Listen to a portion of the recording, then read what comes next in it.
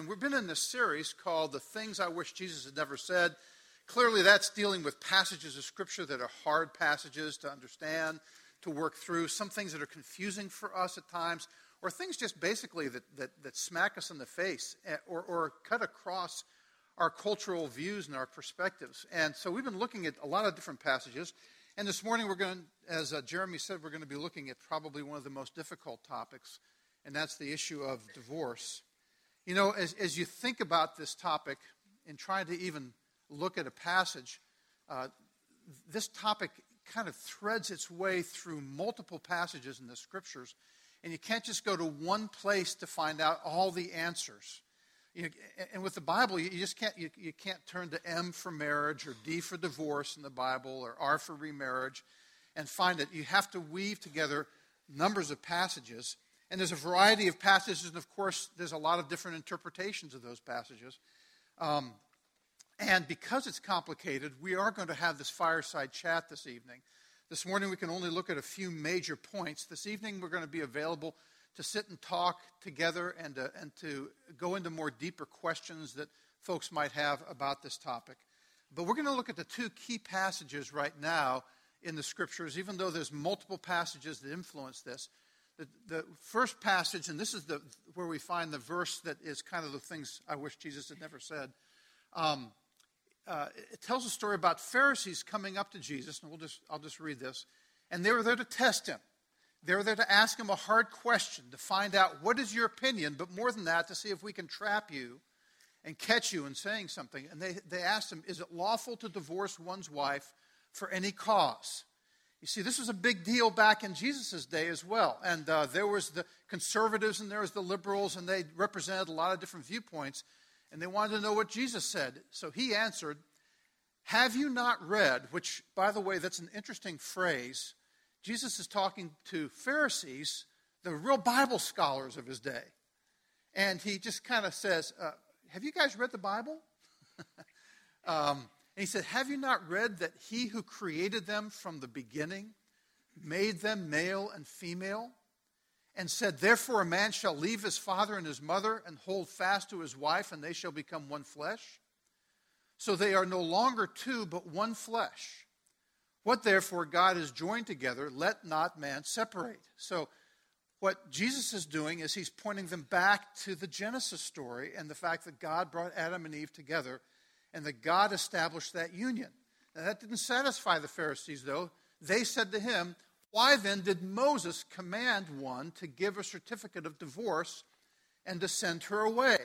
And that's coming from Deuteronomy 24, literally hundreds and hundreds of years after Adam and Eve were brought together, after the flood, after all the issues. This is in Deuteronomy 24, and this is giving legal precedence because, as Jesus said, God knew people would be divorcing, and so he sets up a legal process to protect the parties involved, particularly the parties that are being left or abandoned.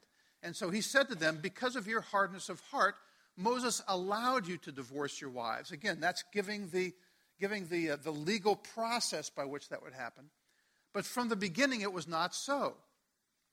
And then this is the verse that sticks out and is so difficult for us to deal with. As I say to you, whoever divorces his wife, except for sexual immorality, and marries another, commits adultery. Now, Jesus there is speaking to the Jews of his day. He was speaking to the church, people who knew their Bible and who were in the covenant community and who were responsible to do what God told them to do. Later on, as the gospel of Christ spread, it impacted not only the Jewish community, but the Gentile community, and people who came from a totally pagan background. Suddenly, some parties of those in those marriages were getting married. And so you discovered for the first time mixed marriages. People who remained married, but some of them were Christians, became Christians, and others remained pagan, and you had mixed marriages. And so in Corinth, they were asking, what do we do about that? And so Paul wrote this. He said, to the married, and this is into the context of believers, to the married I give this charge, not I, but the Lord. And what he's saying there is this is where God's already spoken through Jesus. He's referring them back to Matthew 19. And he says the Lord's already basically said this, that the wife should not separate from her husband, but if she does, she should remain unmarried or else be reconciled to her husband, and a husband should not divorce his wife. And then he refers to the mixed couple, the mixed marriage. He says, but if an unbelieving partner separates, let it be so. In such cases, the brother or sister is not enslaved. God has called you to peace. So we'll be looking more carefully at these and some other passages this morning, but those are the key passages. Let's just take a minute to pray together, and then we'll get started. Lord Jesus, I pray that your Holy Spirit would oversee us now as we seek to be faithful to your scriptures and sensitive to the realities of the things that we face in our culture and in our lives. I pray, Father in heaven, that you'd help us to understand one another and to understand your word, that the words of my mouth and the meditation of our hearts together as we're thinking about these things would be acceptable in your sight. And we pray this in Jesus' name. Amen.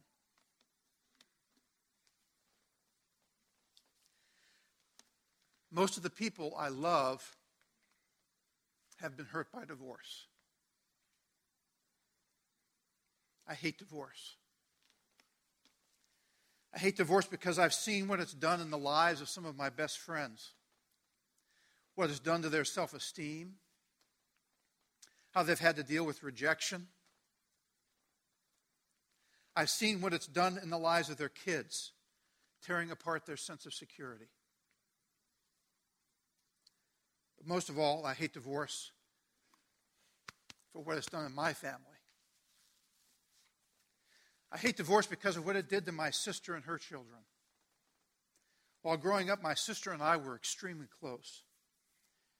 She married a man who, to the outside world and to all of our understanding, was an upright example of godliness. I looked to him and I looked to their marriage as an example to myself. I can't get into all the reasons that ended their marriage now, but their separation created a significant emotional wedge between my sister and I. It wasn't healed until years later when I finally learned of the brokenness behind their divorce. I hate divorce because of how it's impacted my wife and my children. My wife, Janet, grew up in a home where her father and mother went through multiple divorces. Our stories affect us. In our 38 years of marriage, we've regularly been challenged with different aspects of her growing up in that context. Divorce has impacted me personally, painfully, very deeply.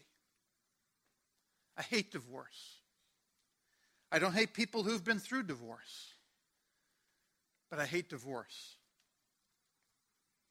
In Malachi 2:16, the prophet's words can be translated, God hates divorce. But why does God hate divorce? The Bible says that God created men and women in his own image. Now that image implies, as Jeremy was saying, many things. But one clear meaning is that God is a relational God. He exists in three persons, the Father, the Son, and the Holy Spirit. And they've interacted together and worked together and loved together forever. And being made in God's image, we need relationships. Not just any kind of relationships. We yearn for faithful, trusting, dependable relationships. Relationships where we're accepted for who we are without wearing masks or playing games. There are many ways God has designed to meet our desire for relationships. First of all, he wants to be in a personal relationship with us, and that's just mind-boggling. That the God of the universe wants to know us and be known by us. But God knew that that wasn't enough. When he created Adam, God said, it's not good for man to be alone. I'll create a woman who can be his friend, his partner, his intimate lover.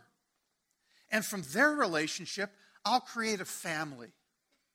a stable environment where children can grow up in love and security. And then as humankind multiplies, I'll provide webs of extended relationships for friendship, for work, for support, and for protection. The Bible calls these relationships covenants. And as Jeremy was saying earlier, a covenant is a relationship contract based not on goods and services, but based on commitment, trust, and faithfulness. And as human beings made in God's image, God made us to need these covenant relationships for our health, stability, and growth. But today, our society has taken marriage and is often seen there as a convenience. It's viewed as something socially constructed to meet my needs, to fulfill me, to take care of me. And when marriage doesn't do that, either because it's not meeting my needs, or perhaps because someone comes along who seems like they're a better option, regardless of the reasons, when marriage is no longer convenient, then I can bail. And so we're told by sociologists and psychologists and cultural commentators that now it's normal to have 2, 3, 4, or even more marriages in life. We're told that we are constantly changing, constantly developing. We aren't the same person in our 40s that we were in our 20s, nor in our 60s that we were in our 40s. Our lives and our circumstances change, so we may need a different partner who matches our developing concerns and interests. Of course, that partner may also need to change in the future because our needs again will change. Marriage. Is it a covenant or a convenience? God made us in His image. We desperately desire covenant relationships. But when marriage is made into a convenience, we don't know who we can trust.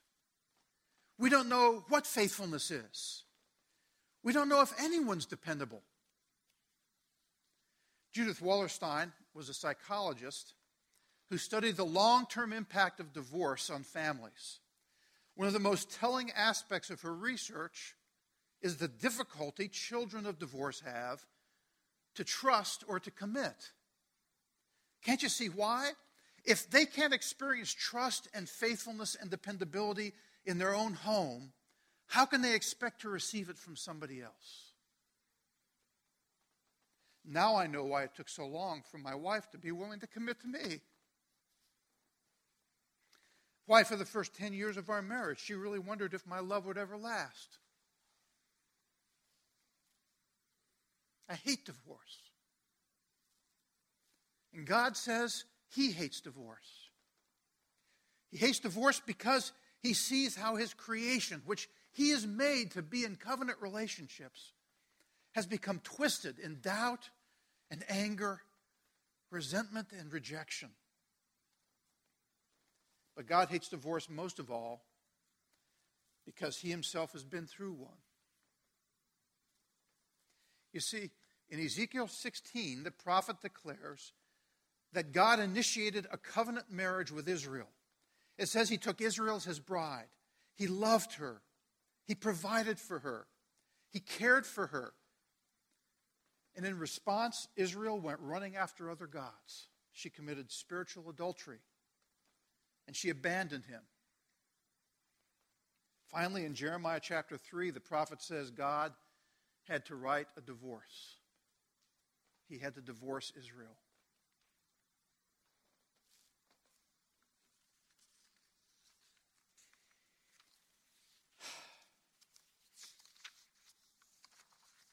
God hates divorce because He's been through divorce. God doesn't hate divorced persons. He hates divorce. And let me say, you talk to someone who has been divorced, you'll never find a person who hates divorce more than those who have been through it. Divorced persons hate divorce. And those of us who've been impacted by divorce hate divorce. And God hates divorce. He's been through it. So the way God approaches divorce is different than the way it's approached in our society.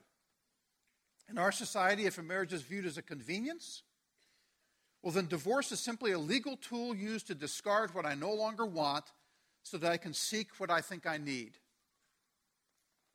God doesn't view things that way. God views divorce as covenant breaking, and the results are disastrous.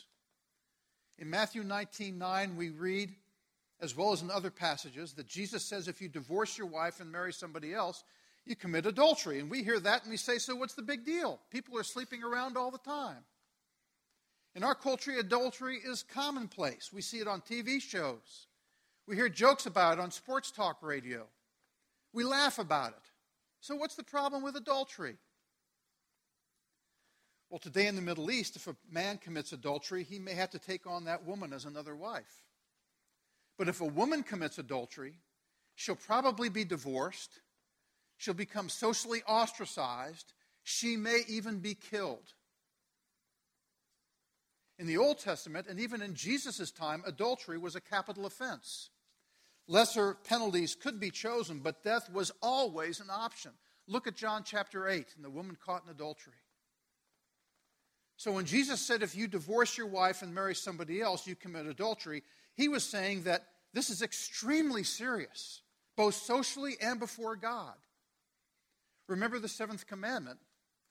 God says, you shall not commit adultery. God takes covenant relationships very seriously.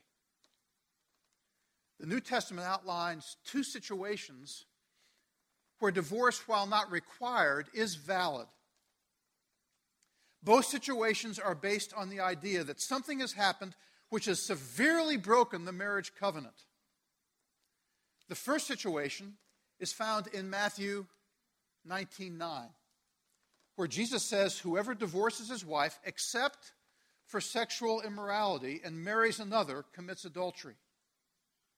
Jesus says divorce can happen on the grounds of sexual immorality. What he means is that a divorce can be valid in God's eyes if it is based upon a partner's ongoing sexually deviant behavior. The second situation where divorce is permitted, as we saw earlier, is found when the Apostle Paul was writing to the Corinthians, and as we've already seen, that Paul addresses both Christian marriages and mixed marriages. When two Christians are married to each other, he says, listen, the Lord has already spoken to this. You shouldn't get divorced. And the church knew this, and they also knew about the exception for sexual immorality in Matthew 19:9. But what happens when two non-Christians are married, and then one of them becomes a Christian? Paul says, if your unbelieving spouse wants to stay married to you, then don't divorce. However, if your unbelieving spouse wants to leave, wants to divorce, let him or her leave. You are no longer enslaved to the marriage. So the scriptures teach two valid reasons for divorce, and they're both based on the marriage covenant having been shattered. The first is sexually deviant behavior, and the second is abandonment by an unbelieving spouse.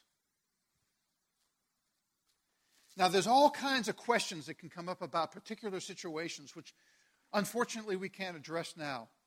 Again, that's why we're having our fireside chat this evening. But there are two things we need to make sure we understand.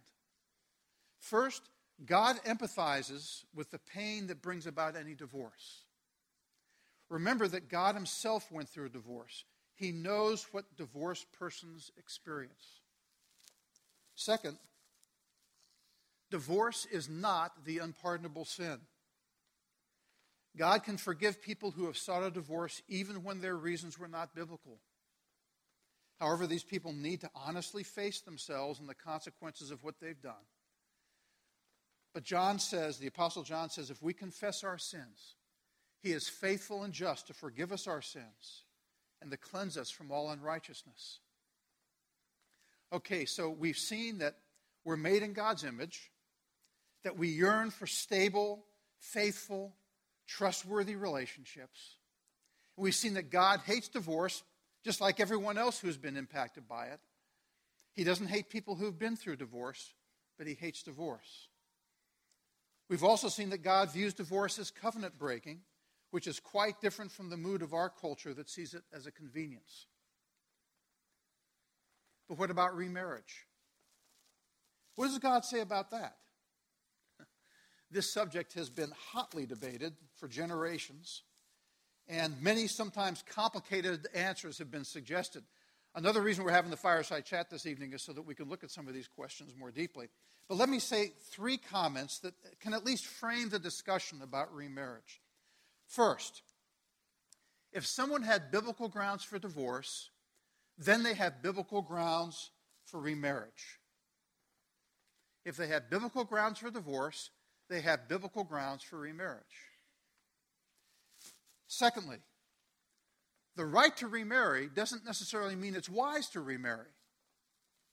Divorced persons need to ask how they've managed the baggage that they've taken out of their previous marriage so they don't end up taking that baggage into their new relationship. And there are many wrong reasons to remarry, such as escaping from singleness, or primarily seeking financial security, or finding sexual relief, just to name a few. Third, if persons didn't have biblical grounds for divorce, they need to get help and support to evaluate their situation. And BP and I and the elders of the church here are ready and prepared and desire to talk to folks in the situation if they need that kind of support to evaluate it. This could include working on forgiveness, sincerely examining reconciliation, and discussing lifestyle choices that they've made since their divorce. Let me close by simply saying this. I hate divorce. I hate divorce because of the impact it's had on me, on my marriage, on my kids, my family, and my friends. At the same time, for over 15 years, God called me to spend much of my time working with separated and divorced people. And over those years, again and again, I heard one message. Let me share it with you in the words of my friend Diane. She said this: I hate divorce. I hate what it's done to me. I hate what it's done to my children and my family. But God has used my divorce to show me himself. He used my divorce to show me the value of faithful, long-time, long-life relationships. I've learned what it means to be forgiven and to forgive. And this is key. I never want to go through that again. But I would not give up what I've learned through my divorce for anything. All of us in this room have been touched in one way or another by divorce. We need to remember that the forgiveness of God is real. That is the starting place for recovery. We need to remember that we are made for covenant relationships. And the first place we need to go for a covenant relationship is to God himself. We need to remember that marriage is a covenant, not a convenience. And we need to remember that as a church, we're called to be a community where people can find trustworthy, faithful relationships. Let's pray together. Father in heaven, we pray for our community. We pray for our church. We pray for our city, Rome. We pray for our state and our nation. Where the whole mood regarding marriage and divorce has changed radically in the last 40 years. Not that things were necessarily better over 40 years ago, Lord, but things definitely are more out in the open and available. We pray, Father in heaven, that you would give us as a congregation deep compassion, remembering that you yourself know what it's like to be rejected and abandoned by your bride. We pray, Father in heaven, that you would give us faithfulness to the Scriptures and a desire to understand one another and to care for one another in a way which reflects the love of Christ, who gave up his life for us that we might have life. Father, most of all, I pray that you would help us to seek what it means to know you and to find in you the place where we can begin to discover faithful, trustworthy relationship. And Lord, even though we stumble and fall, just like Jeremy said in the beginning, and we confess, I pray that you would help us, Lord, to seek what it means to be faithful to one another, even as you are faithful to us. Help us, Lord, through your Holy Spirit, we pray. In Jesus' name, amen. You know, that's not just a song, that's a confession. The longer you talk to Christians who've been hanging in there for years and decades, the more you discover that that is a fact that they lean on hard. Because of his great love, we are not overcome. Now, friends, may the love that will not be overcome, the love of God our Father, and the grace of our Lord Jesus Christ, and may the fellowship of his Holy Spirit be upon you and abide upon you this week. In Jesus' name, amen.